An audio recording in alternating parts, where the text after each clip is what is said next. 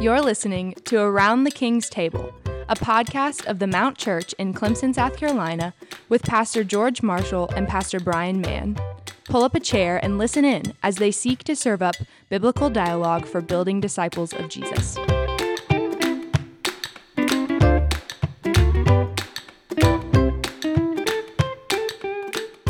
Well, welcome to this episode of Around the King's Table. I'm Brian. And I'm George. And with us today we have... Johnny Touche. Johnny Touche. What a great last name. Indeed. Thanks for being with us, brother. There is some special privilege in it for me because of how prominent you were in the years leading up to my attending seminary and entering vocational ministry. I don't know if you remember all the way back then, but I've always known you to be a word-centered man before being word-centered began to be rediscovered to some degree, and thankfully in the church today, I've always considered you a trustworthy source of biblical truth and maybe even more distinctly of pastoral wisdom and care. And no doubt God has developed that in you over more than a couple of decades now, right, of gospel ministry. That's included domestic pastoral ministry with a large focus on biblical counseling, as well as serving as a trustee for the Southern Baptist Theological Seminary. And now at a ripe old age, old age, leaving the States to serve the Lord as a trainer of pastors and church planter in Uganda. So we want to talk with you for just a bit this afternoon about the journey of ministry, enduring ministry. Yeah. So if you could, brother, just tell us about your conversion to Christ and a little bit about you, how you came to enter his ministry. Well, brother, thank you so much for inviting me here. I was raised Roman Catholic. At the age of 15, I had an old guy come by and invite me on a bus to church. And he asked me, did you go to church? I said, no. It was Calvary Baptist Church. He said, we got a lot of pretty girls. I said, I'll go once then. And so I went once. They had a lot of pretty girls. I kept going back every week, riding the bus. After about 8 months, I had an experience at Ridgecrest, but it wasn't a conversion, though I thought it was, because I was just learning. And, I changed a little bit for a short period of time, but the reality is I went back to even worse than I was before. Yeah. And I would try to do good. As I looked at my life, I was even a Sunday school teacher for youth when I was in my 20s, and just different things that I tried to, help people. I was a good person in the sense of a worldly good person. Right. And so about the age of 30, I had a young guy.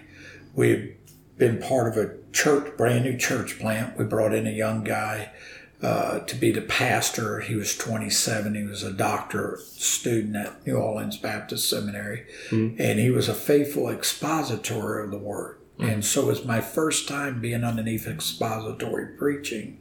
In addition to that, for whatever reason, God moved in his heart to like me, and he came to visit me one day. And you're very likable. Yeah, and he said, hey, has anybody ever disciple you? Yeah. I said, what is that? I never heard of that. He said, well, we just read the Bible together. We'll go walk on the track and talk about what we read. I'll give you a few sermons to listen to, give you a book to read. At that time, I had never read a book, to be honest with you. And so we did. We started reading the Bible. I had my big King James. I could choke a cow. It was huge and with large print. And so I was reading that, and we just walked together. He would share with me what the passage meant. He gave me John MacArthur's The Gospel According to Jesus, rocked my world. And as I read through that was my first Christian book I read. It was one of the first that I read as well. Yeah, and so this is 1993. Yeah, and so God used that book to really open up my heart, and through having bad theology back then, as just part where I was at, I was taking a continued witness training program, and I wrote down my testimony. I said, at the age of 16, I took Jesus as Savior, but at the age of 30, I took him as Lord. But it's interesting. I'll tell you that in a moment. But what happened after that is what really helped me to realize years later I got saved. Because I said, I don't know what has happened to me, but I love Jesus like I never loved him before. And I love other people like I've never loved him before. So here I am, 50 years old, been a pastor at that time, 18 years, because at the age of 32, I went into the ministry 2 years later.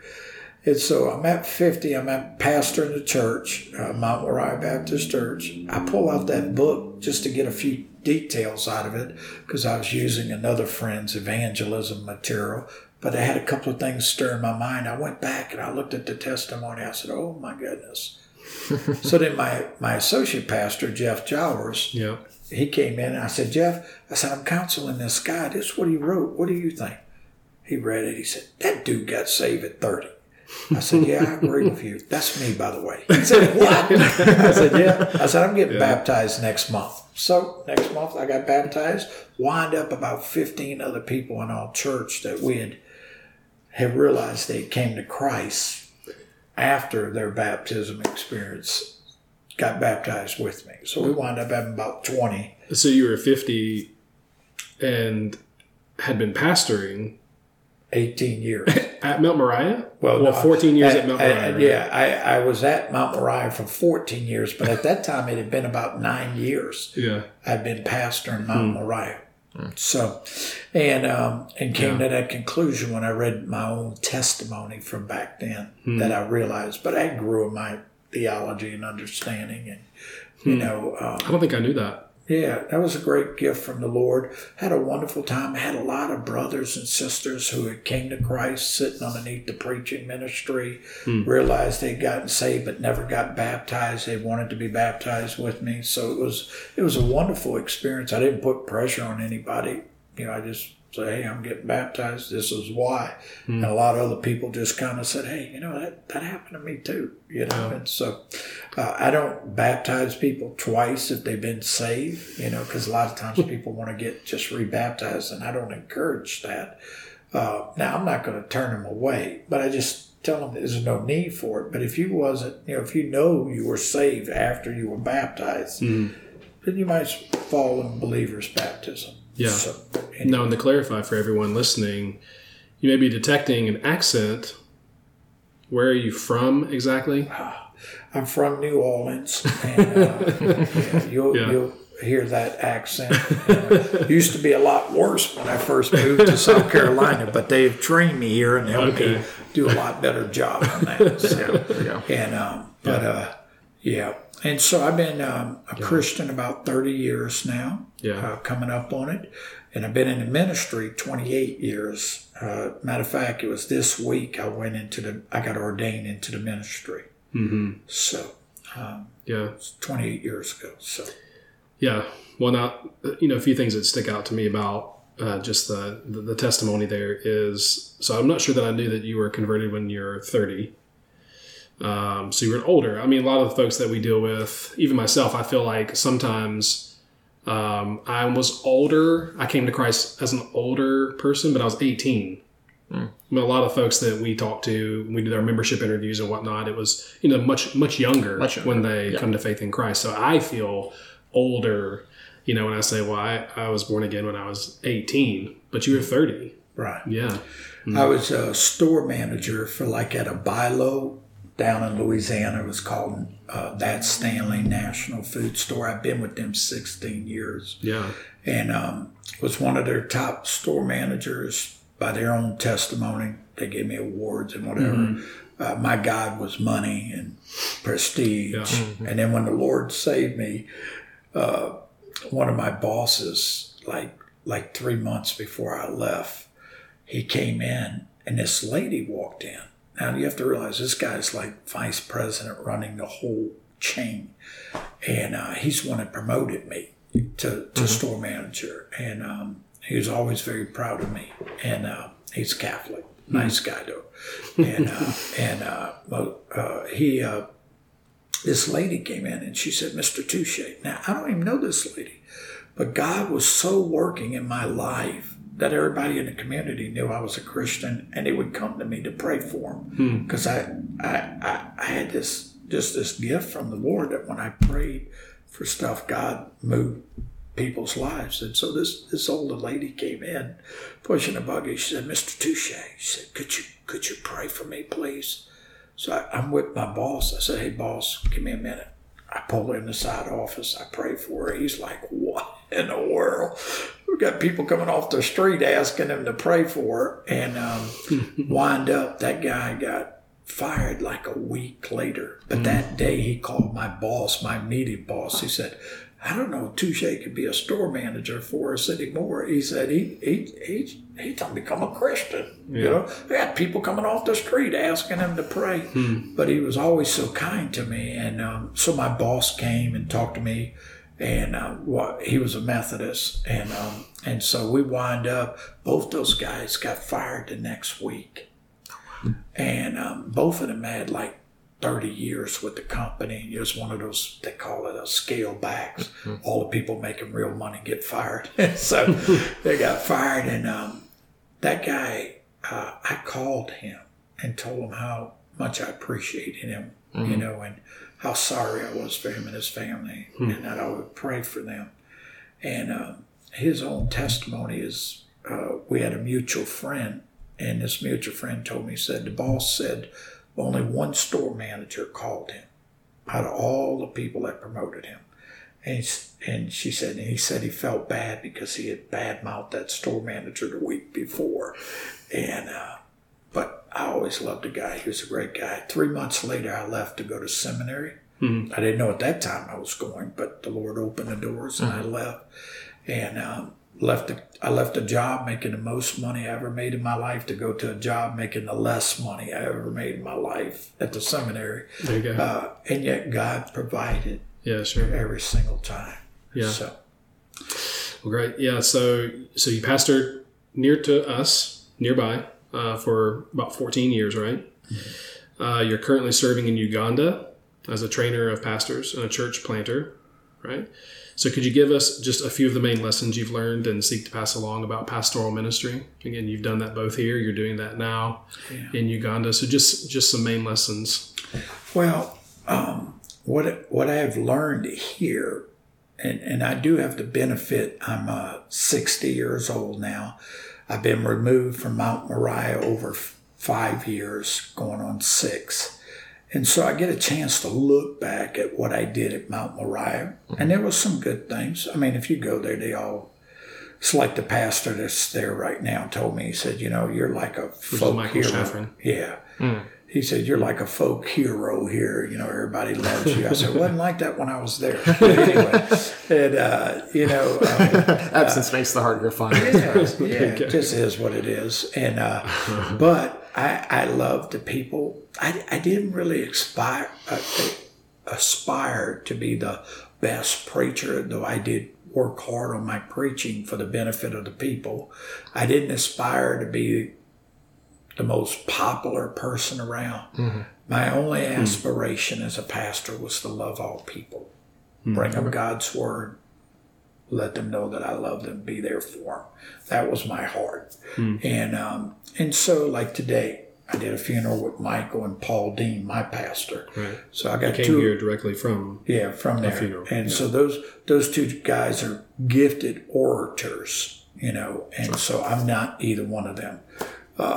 But the people at Mount Moriah would tell you I loved them. And to me, that's a pretty big commendation. That was my that's what I strive for. So I think the word... Is that how you train the pastors, like the guys that you're working with right now in Uganda? Is that like the main... Yeah, well, I probably put a little more emphasis on preaching in Uganda than I did here because most everybody here is seminary trained.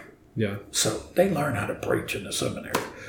They don't learn how to love in the seminary. And so I put most of my emphasis training here on that when I'm training pastors or when I'm talking to people that are going to the mission field. Right. You know, we all got to get trained. Right. That's just something that has to happen. You know, if you're going to honor the Lord in your work, I tell people, whatever the Lord's putting on your heart in a sense, you long to do for the Lord's glory, get the education that matches it. You want to be a professor at the seminary? You got to get a PhD. If you want to be just a pastor, AMD is good, or go get a DMin. If you're going to be working with folks because, you're very hands-on or whatever, and you only need a BA, well, that's okay. Get the education you need to do what God is leading you to do. Now, He may change your direction, but I'm counting on you to get the education you need. And in that education circles, they're going to teach you how to preach, how to run a Southern Baptist church, stuff like that. Yeah, if you go to the right places. Hopefully. That's right. Yeah, hopefully they'll do that. What I find is that most people, and this, Brian, I'm not trying to be ugly. I'm just telling you observation. Mm-hmm. All churches they gear people towards training them for their giftedness, but they're not building character. Mm-hmm. And so this is our problem. We got people who are becoming pastors who know how to preach, know theology, in a sense of intellectually, but it hasn't played out in their lives. Mm-hmm. And so you have a lack of character in the U.S. church. Same thing in the Ugandan church. The difference is in the Ugandan church, most people have not been trained in seminaries. Very few. Right. And so like in all network, we're striving to find people who've been to seminary, even though they may not been to the best one or to a Bible school, that we can build on that, or we're not starting from ground zero. Right. And so that's what we're doing right now. We place a lot of emphasis on character, a lot of emphasis on like the self-confrontation book, where you're learning practical theology, how to live through these things. Yeah. Because what you have in Uganda is you have a immature church. Their own testimony, my leaders, is that the African religion is 1 mile long and 1/2 inch deep. And, and so what we're trying to do is raise the standards. Mm-hmm. So like all churches, all network there is called Christ Mission Church Network. All churches put an emphasis on expository preaching. Well, that is so different than 99% of the churches outside of Kampala. Now, you have a few people in Kampala that are preaching expository, but when you get out of Kampala in these villages, you have the gospel, prosperity gospel is kind of ruling the place. Mm-hmm. They don't want to preach expository. Just to be honest with you, they're false teachers. So, I preached this sermon numerous times. I always get a lot of, like at the church where I pastor in Uganda, I planted 3 churches in Uganda. Every place I preached, I would tell them about the false teachers. 3, they're gonna want your money, they're gonna want your women, they're gonna want your power. They want you to bow down to them. And this is how you know they're false teachers from Peter. And I can't tell you how many women came up to me after saying, "Pastor, we never heard that before, but you nailed it. That is exactly what these false teachers are doing." Mm-hmm. And so it's very, there I put a lot of emphasis on the 9 marks of a healthy church. Yeah. So every time we gather with the men to train them, we're doing one of the marks or multiple marks. So like I'm going in January, we're going to cover all 9 marks. We're not going to be able to go really super deep. It's going to be an hour teaching on each one and then a 30-minute panel discussion with the 3 pastors that are coming with me. But you have to realize I've been doing this for 5 years. So all these guys have heard the 9 marks. I'm hoping that it's a refresher course for them. Yeah. And a few that we're bringing in that are new, that they're going to get exposed to it. And then the others can follow up teaching them and encouraging. Yeah. That echoes a lot of what we heard from Dave last week. Yeah. And then that makes me think of, T4G, this past one where, one of the books we got at T4G, No Shortcut to Success, one of his major points is contending for people to actually get the right training that they need before going, not to treat it as just something the Lord will just show up when I get there. Well, that was the next thing. So first, train for what you're actually intending to do. Don't think you can bypass means. Right. But then secondarily, don't send us people, if it doesn't hurt as you're ascending church, if it doesn't hurt, you're sending people who are qualified, biblically qualified, then you're probably doing something wrong. Please don't send them. We're good with you going. Please don't send you them. Go. Exactly. The mission field doesn't need that. They need people who are don't send that have people, that character as well. Yeah. Not just training. Yeah. The guy's last name was Singh, right? Singh. And he was saying, don't send us people who don't know the Word of God. Right. You know. Yeah, the mission field is not your place to learn your theology. Right. You better have it nailed down, because when you hit the ground... Or ecclesiology. God may be very graceful to work in the midst of it if you didn't, but if you can do it beforehand, do it beforehand. Now, I didn't plan... I planned on going to the mission field when I was 65. Yeah. At the age of 52, though, a friend of mine, he was 53. He was a preacher. He preached on Wednesday night. On Thursday, he died of a massive heart attack.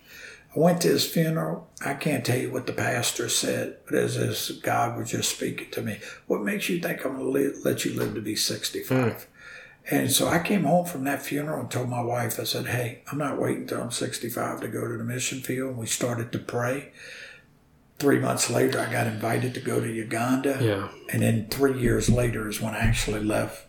If God's calling you to do something, whether it's a pastorate or missionary or whatever God's calling you to do, he's never going to call you and not your wife. So my wife was not ready to go. Yeah. I just, I told my elders in the next 3 to 5 years, I'm probably going to be going. I expect to go, but I'm waiting on my wife. So she went with me on a mission trip the next year, 2015. She went 2016 and made a decision where she was ready to go. So we left in 2017. Yeah. Now you're skipping ahead. We're jumping. Sorry. Yeah. You're good. No, that's great. Now, in my estimation, you've been fairly well known as a biblical counselor all the way back to when it wasn't as mainstream as it seems to be a little bit more now.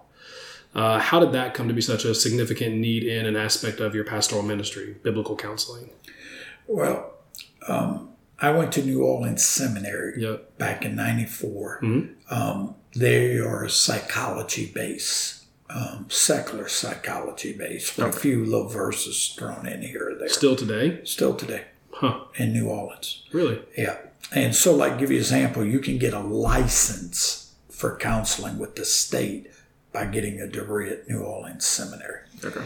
And so they're not biblical counselors. There was a church, First Baptist Slidell, that Sig Galloway was at, and I went. This is what happened. I was going for my BA. You had to take psychology, and the opening statement. And the professor is a nice guy. I love him to the day, but he's a psychologist, and a preacher.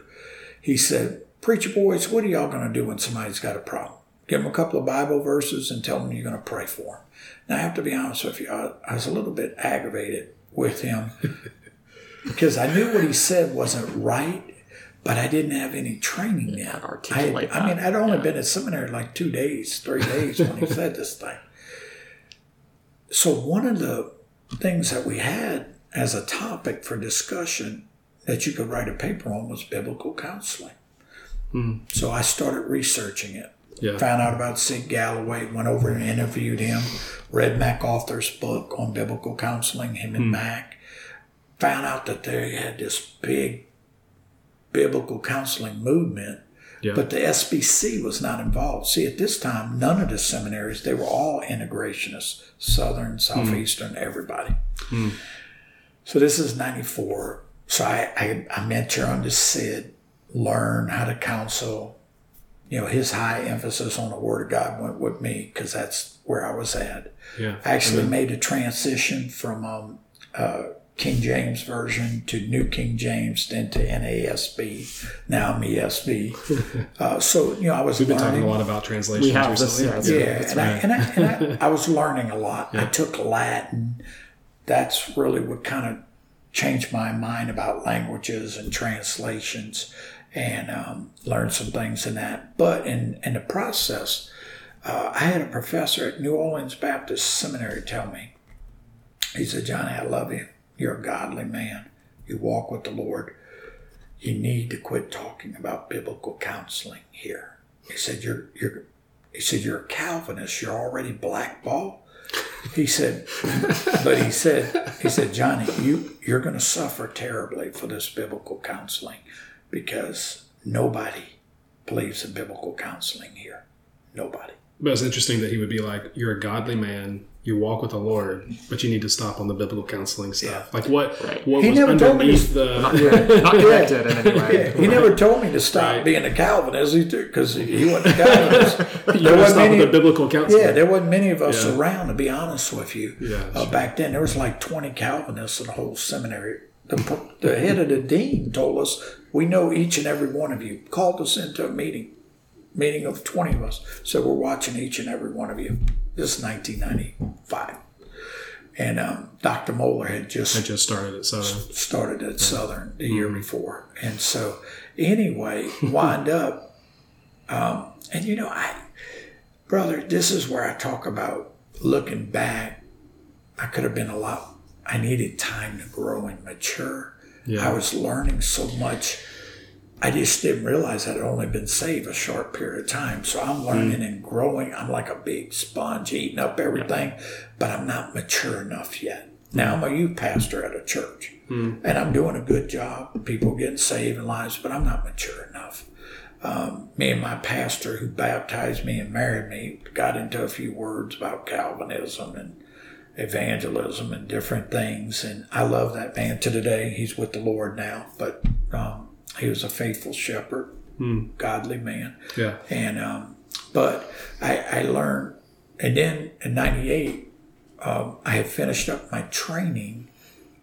In 97, I finished up my training with the biblical counseling. I was certified with the International Association of Biblical Counselors. So then I moved here to go to Mount Pisgah with Paul Dean and open up a biblical counseling center. Right. And that's how we really kind of crossed paths a little bit. I had not yet gone to seminary, but was interested in.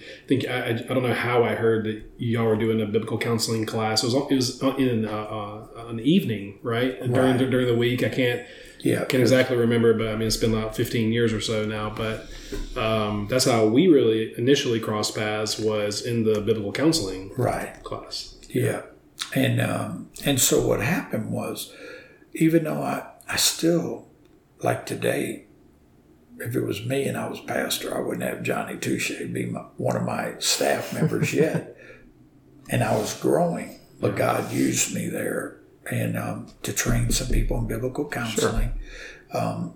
I trained underneath Jay Adams too. Okay. And so, he was a big influence in my life. I was going to ask about that. Sure. And of course, Wayne Mack, John MacArthur, anybody that was a Bible scholar, I was eating up their stuff. And then I was using it in counseling. Mm-hmm. And that first year at Mount Pisgah, we saw like 19 people saved in the biblical counseling room.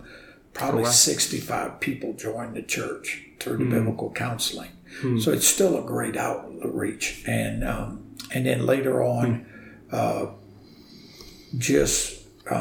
in 99, my pastor moved to a church, and I went with his associate pastor, like 6 months later. And we were doing some counseling things, but I took my pastor, Jay Adams. Mm-hmm. Jay Adams had never met Al Mohler.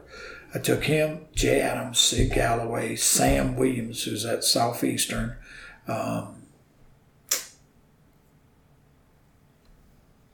trying to think. I think it was one more person, but I can't remember because we're talking about 1999. I brought them to Southern to do a seminar. I arranged for a meeting for Dr. Moeller to meet Dr. Adams. And that Jay Adams went in, sat with him for 45 minutes. And he told us later, he said, that young man understands biblical counseling. He said he's got a lot of other fights, but he's gonna change it here.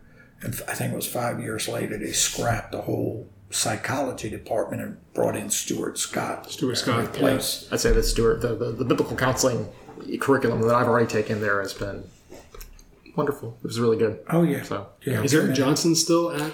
No, Dr. Johnson had to retire. Mm-hmm. Okay. So he wound up. See, this is where the struggles come in. Dr. Johnson is an integrationist, but he leaned towards biblical counseling more than he did integration, but he still integrated. And so you had all these other people come in like Dr. Scott, Dr. Heath Lambert got his PhD, right. Some other people that are there even today all came up, got their PhDs.